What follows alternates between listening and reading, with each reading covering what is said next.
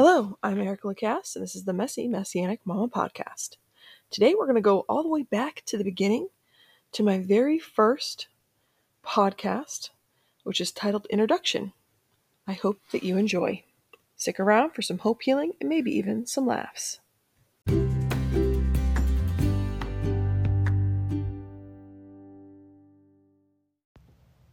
Hello, I'm Erica Lacasse, and welcome to the Messy Messianic Mama Podcast.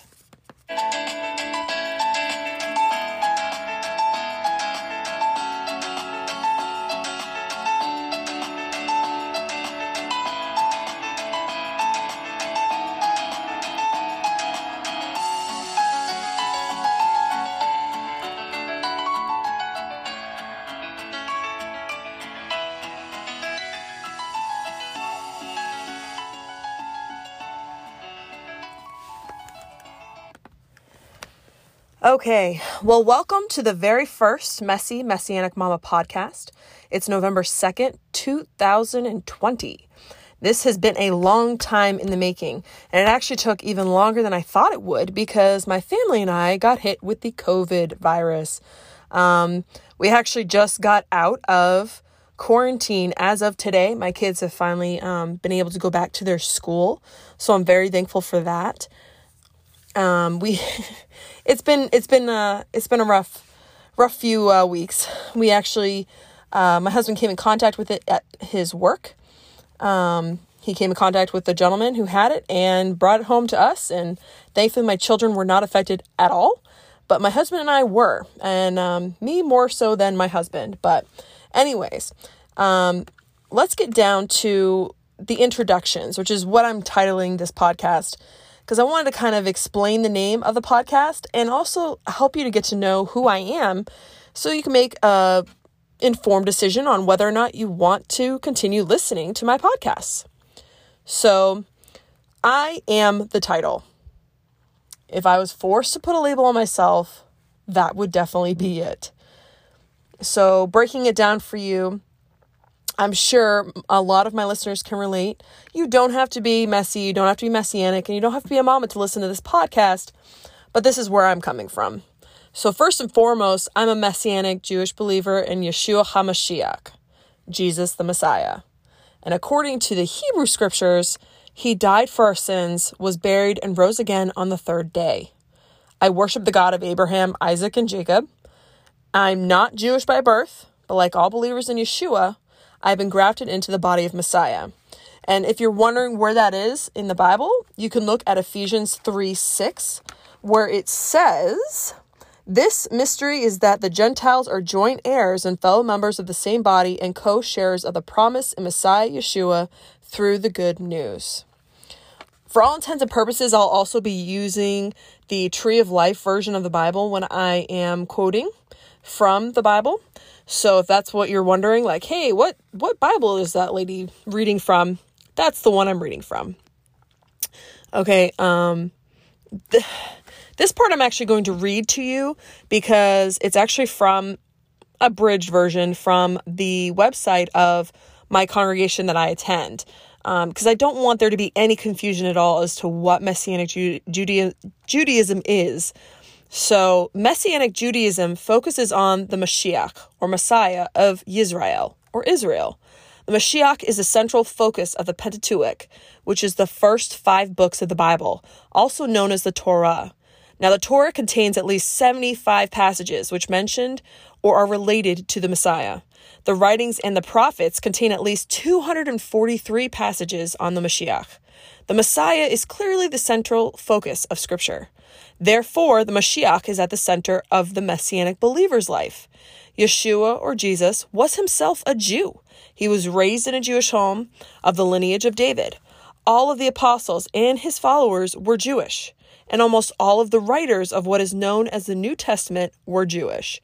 When Gentiles began to believe that Yeshua was indeed the Messiah, the Jewish believers decided not to impose or force the observance of laws which they could have neither known or understood.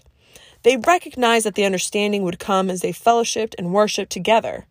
So since 1967, by the grace of God, the number of Jews and non-Jews, also known as Gentiles, joining with this remnant has exploded into what has come to be known as the Messianic Jewish movement. Okay, so now you know exactly what Messianic Judaism is about. Typically, the way that I explain it when people ask me about it, because I live in North Carolina in the South.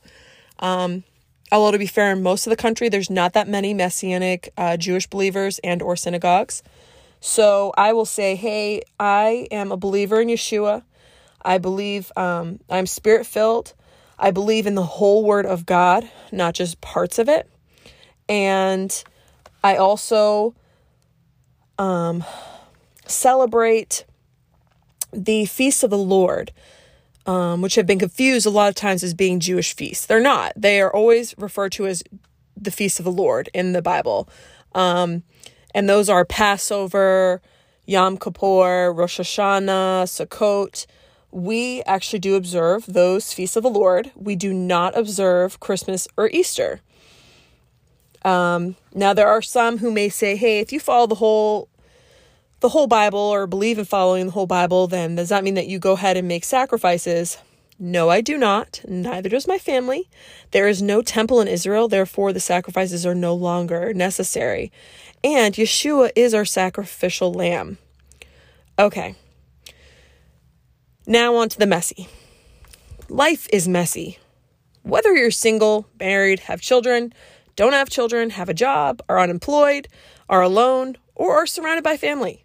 Life can be chaotic and messy. People are messy.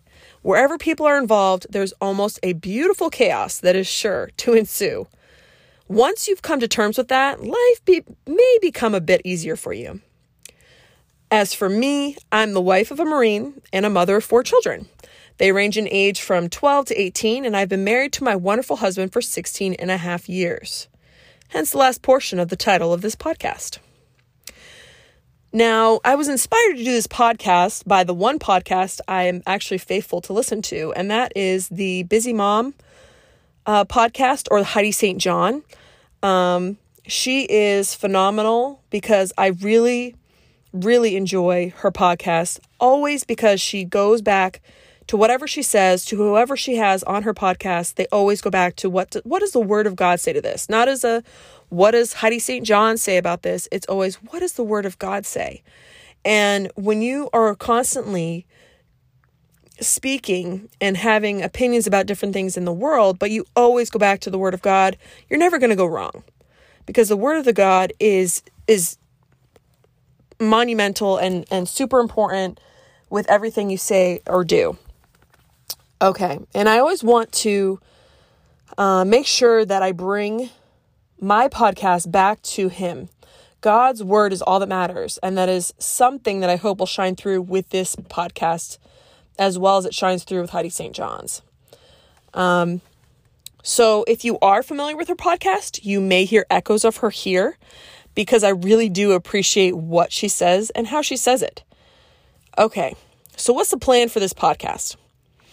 The idea is to speak to everyone, but especially those Messianic mamas out there who are struggling, are just looking to find someone else to relate to. I've been on this Messianic road for 13 years now, and many times I still feel like a baby on this path. It's hard when there aren't more Messianic synagogues, congregations, or even home gatherings across the U.S. My family and I are blessed to attend a congregation. It is an hour away, but we still go. Fellowship is important, and if I'm all that you have, I'd like to be there for you in whatever way I can. I also would like to apologize for my speech at this time. I'm still recovering from COVID, so please give me some grace. But also, because I grew up in Massachusetts, I tend to speak fast. And so if I'm speaking too fast for you, please let me know, and I will try my best to slow down. So I'm honestly, and you can ask anyone who knows me, not super fond about talking about myself. I'm not one of those people who wants everybody to focus on them. I am an introvert at heart. So I'm not super comfortable with putting myself out there. Over years and years of counseling, I have learned to do so, but it's definitely not my comfort zone. So some background on me. I was born in Colorado, but at the early age of 3, I moved to Cape Cod, Massachusetts. I grew up living with my mom, dad, and older sister, and my mother's parents as well. I was beyond blessed to grow up with them, but like most people, I didn't realize how good I had it until it was gone. My grandmother was a Spirit-filled Catholic. Yes, there is such a thing, and I grew up in a Pentecostal non-denominational church. If you live in the South, I guess from what I've been told, that means that you would call us the Holy Rollers. If the Spirit leads you to do it, then you do it. As I mentioned before, not really mentioned per se, but if you noticed, I had a rebellious streak because in my youth. And in my rebellious streak, I had my son, who's 18, before I got married, and I'm now married to my husband for 16 and a half years. So if you did the math earlier, you're probably wondering about that. This kind of explains it a little bit. As I mentioned before, I did have a rebellious streak during my teen years, which resulted in my firstborn son. I then got married at 19 to my wonderful husband, Ben. He is the love of my life. He, however, grew up very differently than me. He grew up as an atheist in a single family home. His mother worked all the time, and she would say that they were Catholic, but only strictly in the sense that they went to Mass twice a year, for Christmas and Easter.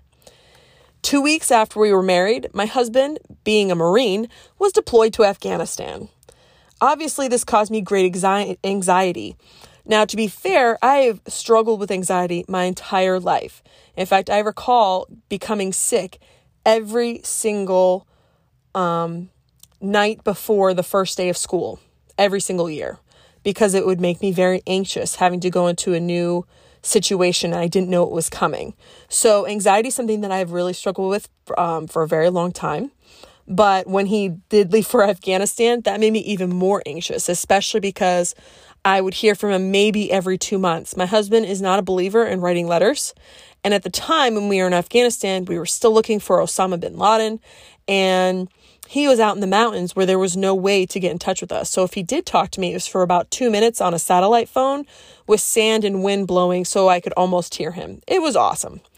But this is something that I do struggle with to this day. I've gotten a lot better with it, thankfully, because of my relationship with Yeshua, but also because of my counselor, who I'm absolutely adore. I've seen her for 14 years now. There was a 4-year break in there because we were in Hawaii for 4 years, but she really helped me. And if you are struggling with something, whether it be depression, anxiety, just feeling lonely, or you have some trauma, past trauma, or even if you don't think you need counseling, you need counseling. So go get yourself a good Bible-believing Christian counselor who also hopefully is a psychologist or psychiatrist, because when you have both of those together, it makes for a great counseling session. Anyways, so growing up an atheist, Ben had an unblemished perspective about Christianity, what it meant. When I say that, it's because when he was in Afghanistan, he had an experience with God. And when he came back, he actually decided, okay, I'm going to give God an opportunity here. I'm going to give him a chance. So I'm going to learn more about him. And during that time, I also rededicated my life to Christ. And we set out on this journey. His path went a very different direction than mine. I was pretty happy with the status quo of the Christianity I grew up with, which isn't bad. But because my husband did have an unblemished perspective, he had a lot of questions about why we do certain things in the name of Christianity and why we don't do certain things, even though they were clearly stated in the Bible for us as believers to do. For a couple years, our marriage struggled because of that, because it made me very upset and caused many a discussion. I would simply tell him because it's tradition and because it's what the pastor said we should do. So as I said, for 2 years this went on. Myself and my husband delving into the word, and me growing in frustration and anger because we would read the same word and get two very different different interpretations of it. And I was very upset because how dare he would question my beliefs and my traditions. It was a very difficult time spiritually for our marriage. We had our second child and I started having health issues, and I would have what I would call attacks. I felt like someone was stabbing me and crushing my lungs and abdomen. And it would happen about 3 to 5 times a day. And it hurt so bad that every time it happened, I was positive I was going to die. We somehow figured out, I believe it was actually my grandmother who mentioned, hey, why don't you try eating a banana? And when I would eat the banana, it would stop the attacks once they started. So I would have a banana with me wherever I went. This, of course, led my husband to see what the Bible had to say about food, what we are to eat and what we are not to eat. So because I was so desperate, I decided I guess I'll listen to my husband now. So I gave up pork and shellfish for a year. Now, the pork, not a big deal. I do like my pork bacon because I like my bacon crispy. But pork as a whole, we didn't have that often. But because we are from Cape Cod, Massachusetts, shellfish was a big deal. I did not want to get rid of my lobster. I did not want to get rid of my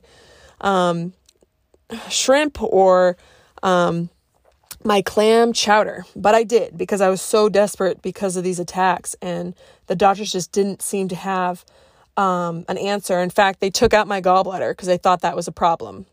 It was not the problem. So now I'm gallbladderless and I still am having these attacks. So for a whole year, I did not have any pork or shellfish.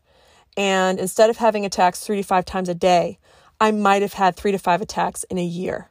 So I was like, okay, maybe my husband might actually have a point here.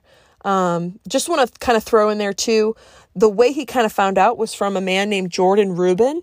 He is the one who kind of developed what's called the Maker's Diet. You should kind of go check out his story. He had Crohn's disease, and by eating the way that God told him to, he actually was able to no longer have Crohn's disease. So if you're somebody who's struggling with something like that, that is something I would encourage you to look into.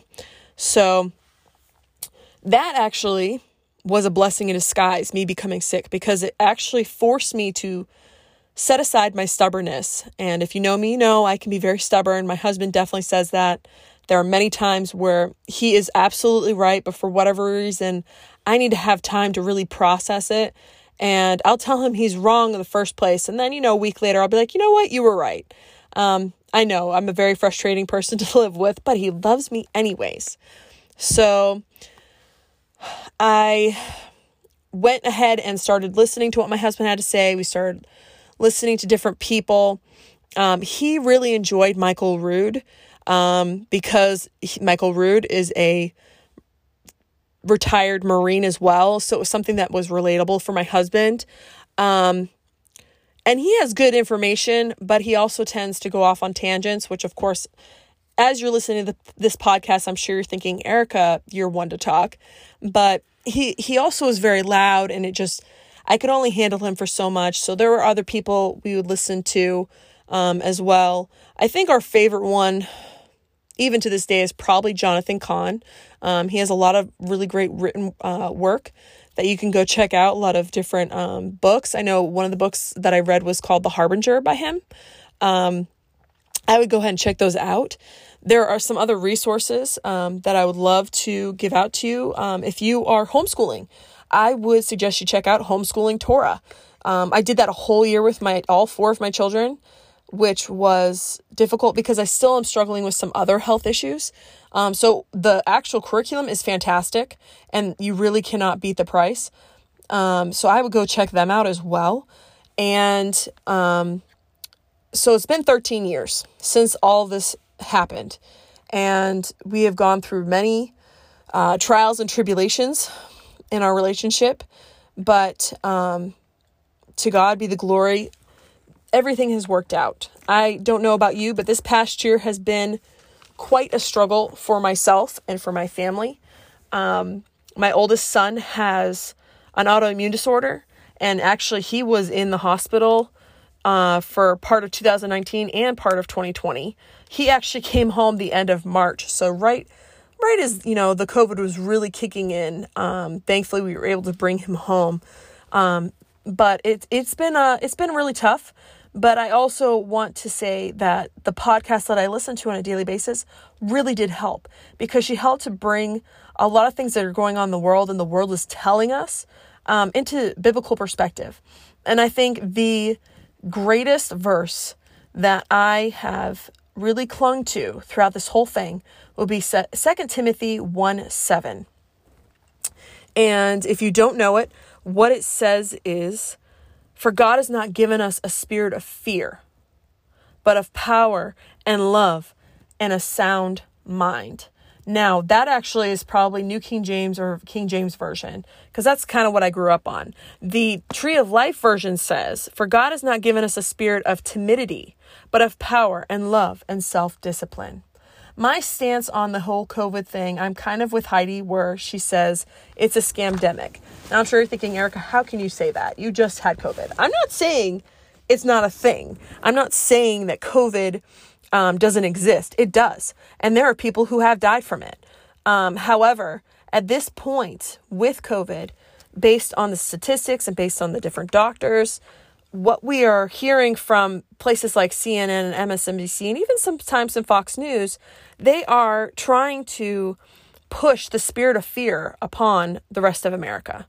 And the whole world really is going in that direction. But I think that we really need to stop and think, and I really, really am a big believer in research. Do your research on this vaccination that they're coming out with for COVID. Do your research on what does OSHA say about mask wearing? What does the CDC say about it? What does the FDA say about it? And who is funding those different companies? No, I'm not a conspiracy theorist, but I do my research, and I don't just do it off of the hearsay. And I think that because of the way I came into the Messianic movement, that's one of the reasons that I am such a big researcher, because I found that a lot of the things that I grew up doing are the traditions of man and have some very serious, very deeply rooted pagan beliefs attached to them. And you need to be really careful about what you do and say, especially in this day and age, but, and what you believe in. You need to know, why do I believe these things? Why do I follow, what everybody else in the Christian movement is doing or the Messianic movement is doing? Because no movement, no, denomination is perfect, because the only one who's perfect is Yeshua. And so I just want to encourage you to keep, do your research. Don't just listen to what the news is telling you. Do not live in a spirit of fear, because God has not called us to do that. Another thing that I heard this past week, which was fantastic, I was actually watching the 51st Dove Awards on TBN, and Natalie Grant said something fantastic. She said, when you are physically ill or physically need help, you dial 911. But when you're spiritually ill or in fear or are having any struggles, you should go to Psalms 91:1. Now, I don't know if you are familiar with that or not. It was something that I would pray over my husband every time he was deployed. But I absolutely love it. In fact, I actually know a song we used to sing growing up. That actually was the first few verses of this. But it's, "He who dwells in the shelter of Elyon will abide in the shadow of Shaddai. I will say of Adonai, he is my refuge and my fortress, my God in whom I trust. For he will rescue you from the hunter's trap and from the deadly pestilence. He will cover you with his feathers, and under his wings you will find refuge. His faithfulness is body armor and shield. You will not fear the terror by night, nor the arrow that flies by day, nor the plague that stalks in darkness, nor the scourge that lays waste at noon. 1,000 may fall at your side, and 10,000 at your right hand, but it will not come near you. You will only look on with your eyes and see the wicked paid back. For you have made Elyon your dwelling, even in Adonai, who is my refuge. So no evil will befall you, nor any plague come near your tent. For he will give his angels charge over you, to guard you in all your ways. Upon their hands they will lift you up, lest you strike your foot against a stone. You will tread upon the lion and cobra, trample the young lion and serpent. Because he has devoted his love to me, I will deliver him. I will set him securely on high, because he knows my name. When he calls on me, I will answer him. I will be with him in trouble, rescue him and honor him. With long life will I satisfy him and show him my salvation. How great is it that we know that we have a Savior who, when we call upon his name, he says he will deliver us. And that is not the only place in the Bible where he talks about that. But I absolutely love that chapter and that verse of the Bible, because it's so true that if we will dwell in the secret place of the Most High and abide under the shadow of the Almighty, that he will be our refuge and our strength. So, in closing, I want to encourage everybody to go and vote, because that would be tomorrow. And maybe you might be listening to it the day that you're supposed to go vote. And I would encourage you to do that. I'm a values voter, so if it lines up with the Word of God, I will vote for you. If you do not line up with the Word of God, I will not vote for you. So please go out and vote.